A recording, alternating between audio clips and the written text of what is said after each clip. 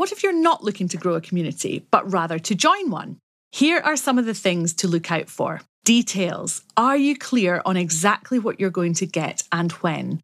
Are there regular sessions or calls? Will the founder be hosting these, or will they be delegated to other members of the team? If what's attracted you to join the community in the first place is the founder, how present are they going to be inside the group? How many members are there? It's not always a case of bigger is better. Some of the best communities I've joined have been small but mighty. More on that later.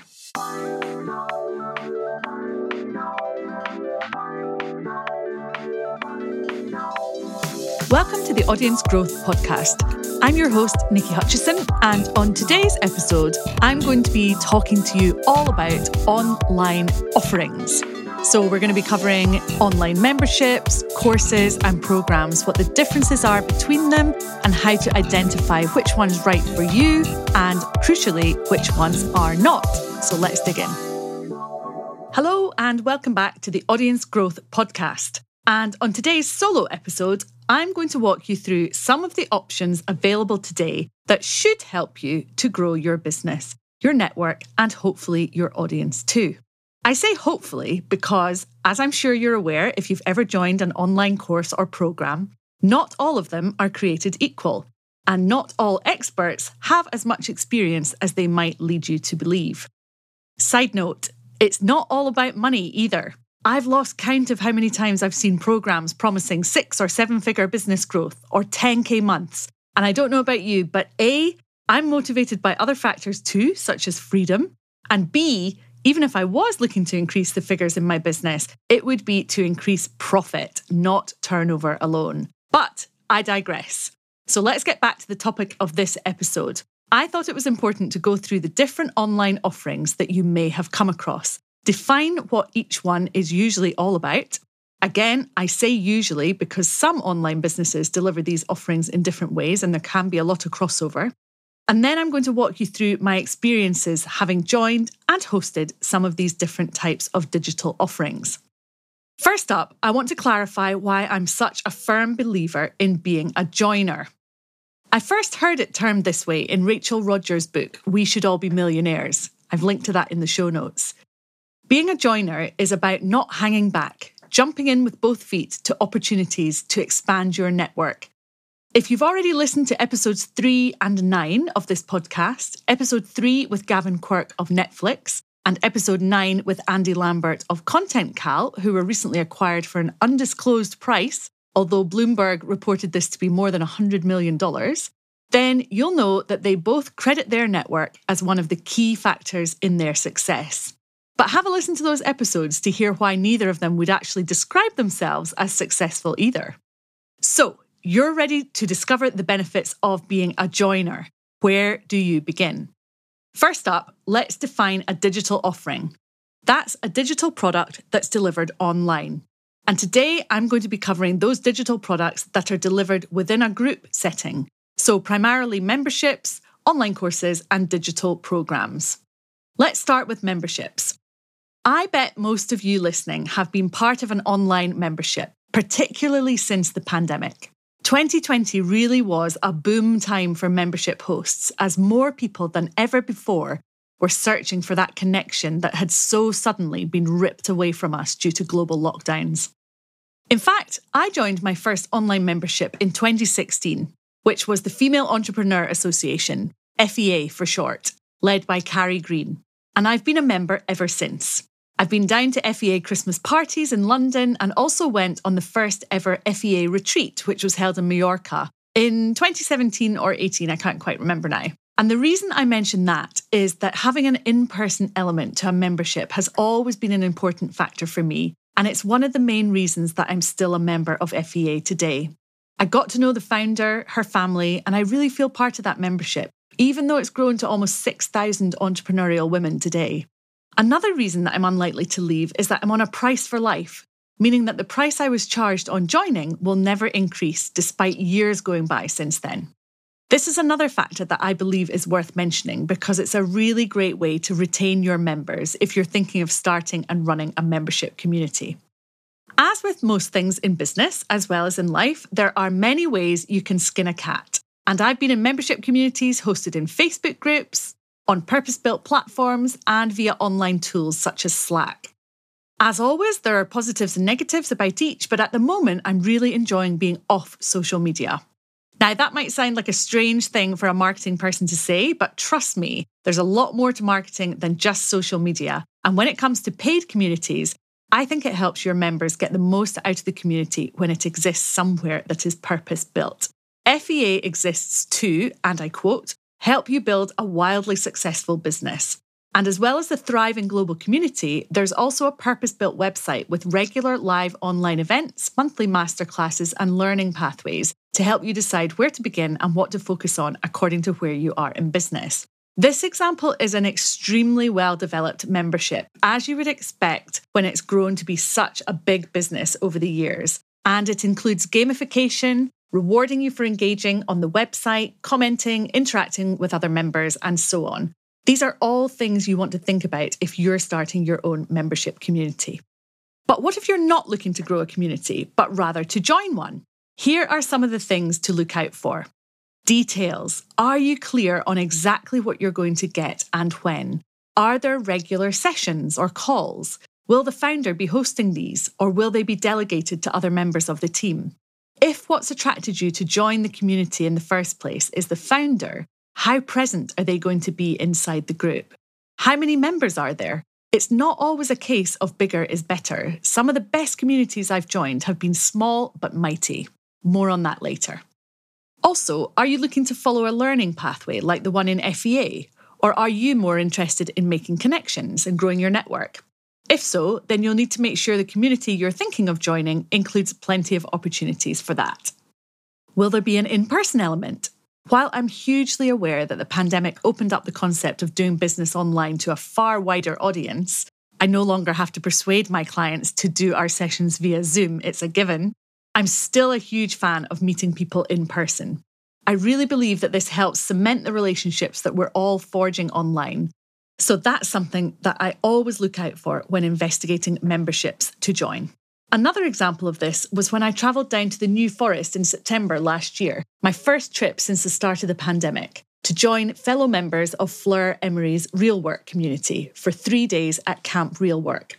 What made that trip so worthwhile was greeting people who'd all met online during the pandemic in person for the very first time and doing normal things like going to the beach, walking in the forest, and co-working in a local pub.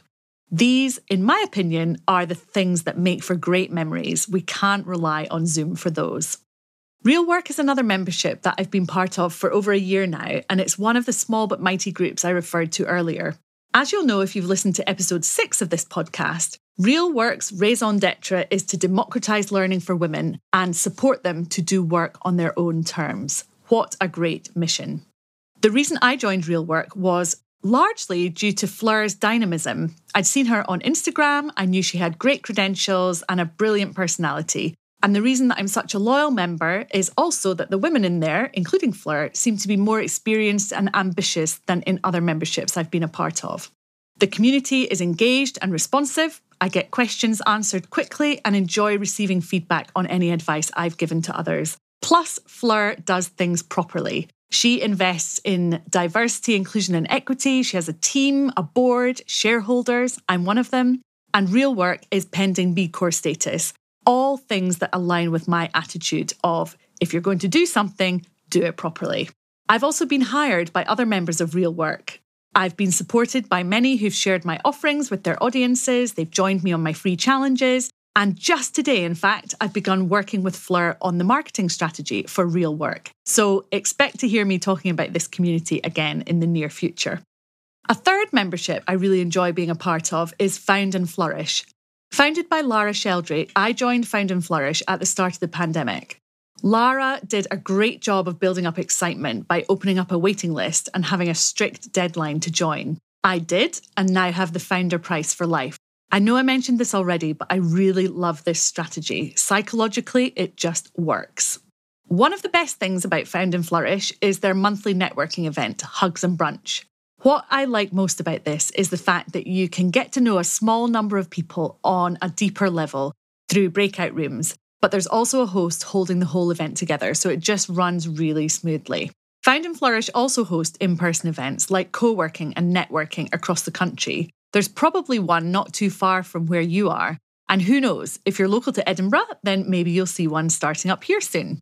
So these are 3 of the memberships I'm part of at the moment, but what I haven't shared is how much research it took me to find them and how much time and money I spent joining other online memberships before striking gold with these ones. It was a lot on both counts.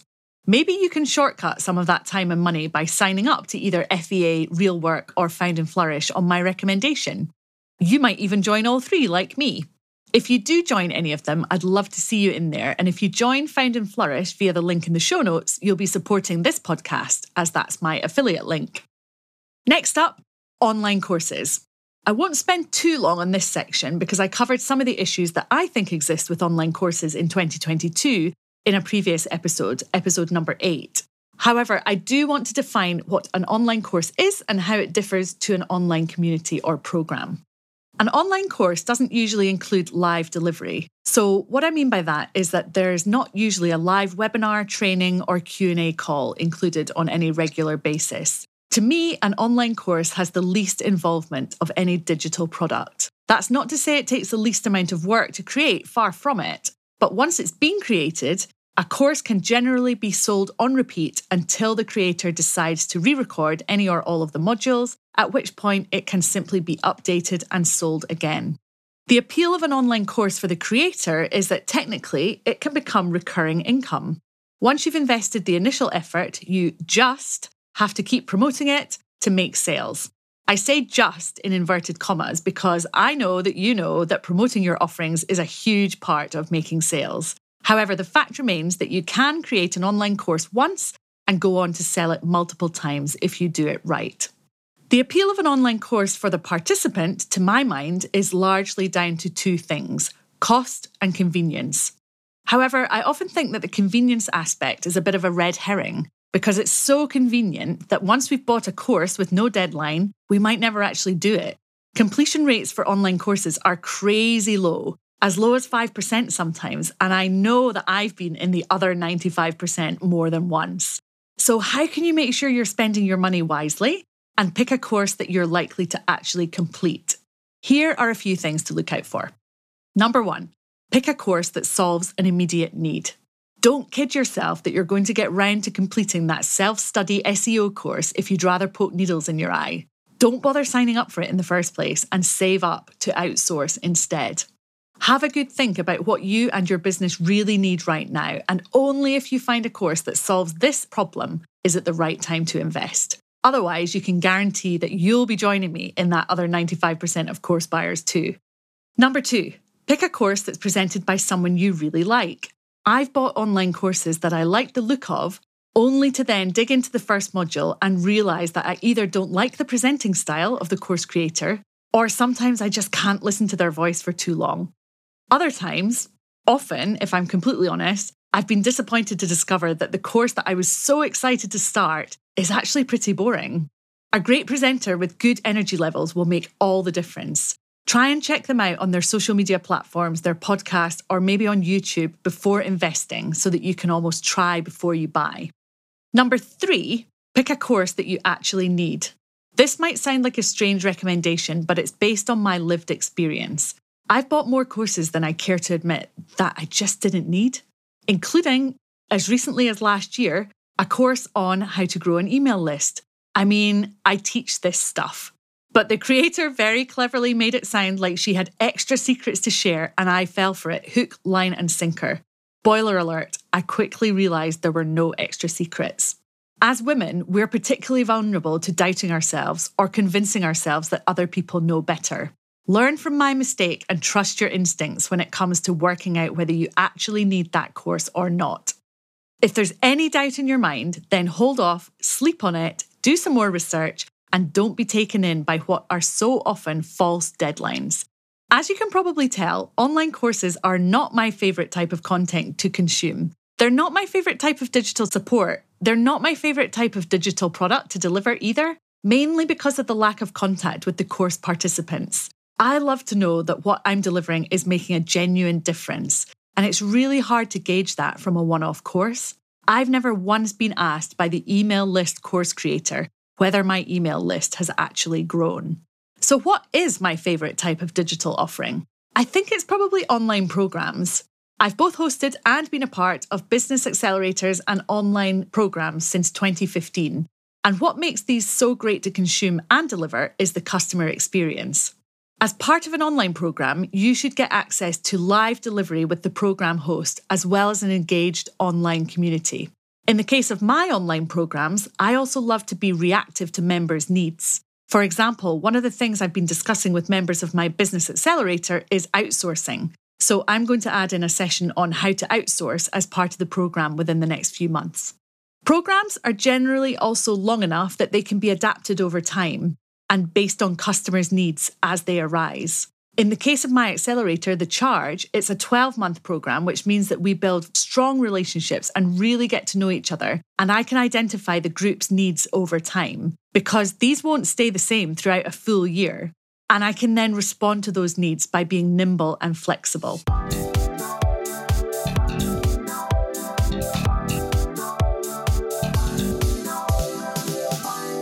The Charge is my online business accelerator for entrepreneurial women. It's for you if you've been building your business online for a while, you know how much you're capable of, but you also recognise that you're human and need some gentle but firm guidance to get you to where you want to be faster. The Charge is made up of built-in structured accountability, a strong community of entrepreneurial women, and expert business and marketing guidance on tap. Literally on tap. I'm in our online community every single day. Drop me an email to nikki@nikkihutchison.com if you'd like to hear more, or head to the link in the show notes.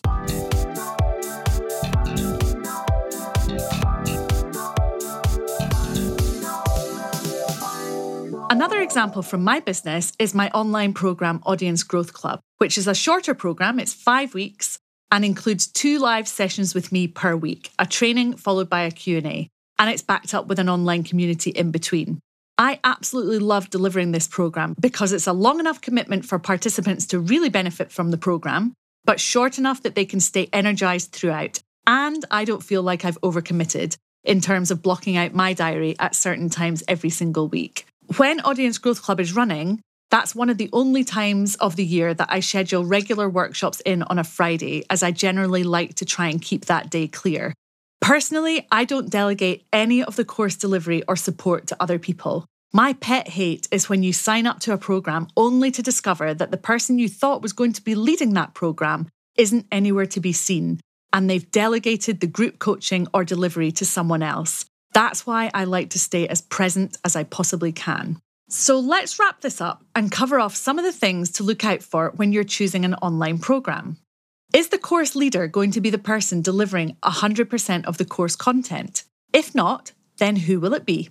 How long does the program last, and is it going to fit into your schedule? If you have a seasonal business, then you probably don't want to join a group program that's going to be really intense during your busy season. Otherwise, you risk not being able to be as present as you want to be. What is the big outcome that the program promises, and is it something that you need? I find that accountability is a major requirement when it comes to my audience. Someone recently asked me for a hardcore ass-kicking, and while I definitely won't be delivering that in person, I also recognise the value of accountability because it works for me in my business too. If it's a group program, you need to know what size are the groups. This is going to have a huge effect on the style of learning and support that's provided. Small groups are great for intense accountability, as are programs where the leader is highly visible.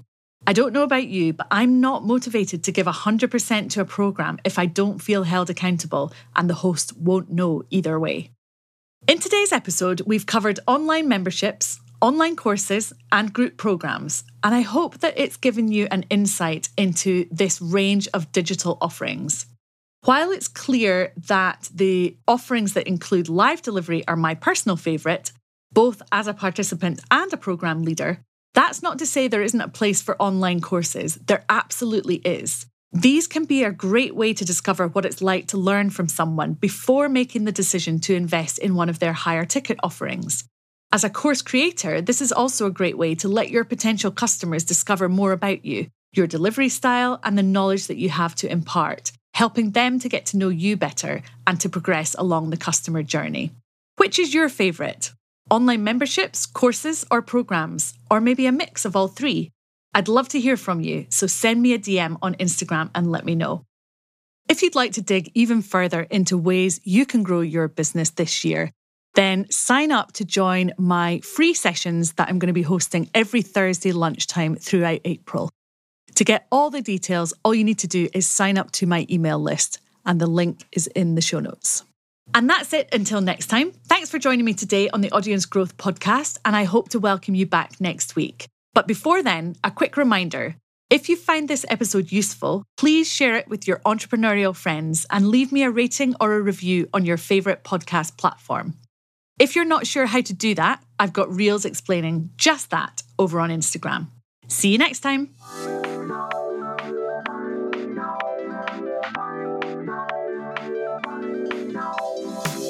Thanks for listening in today, and don't forget to join me again next week when I'll be interviewing Andrew and Pete. Andrew and Pete are marketing experts, hosts of the Atomic Online Membership, Atomicon Digital Marketing Conference, where I have been an attendee for the past 3 years, either virtually or in person. They are authors of 2 books and keynote speakers around the world. So make sure you join us next week.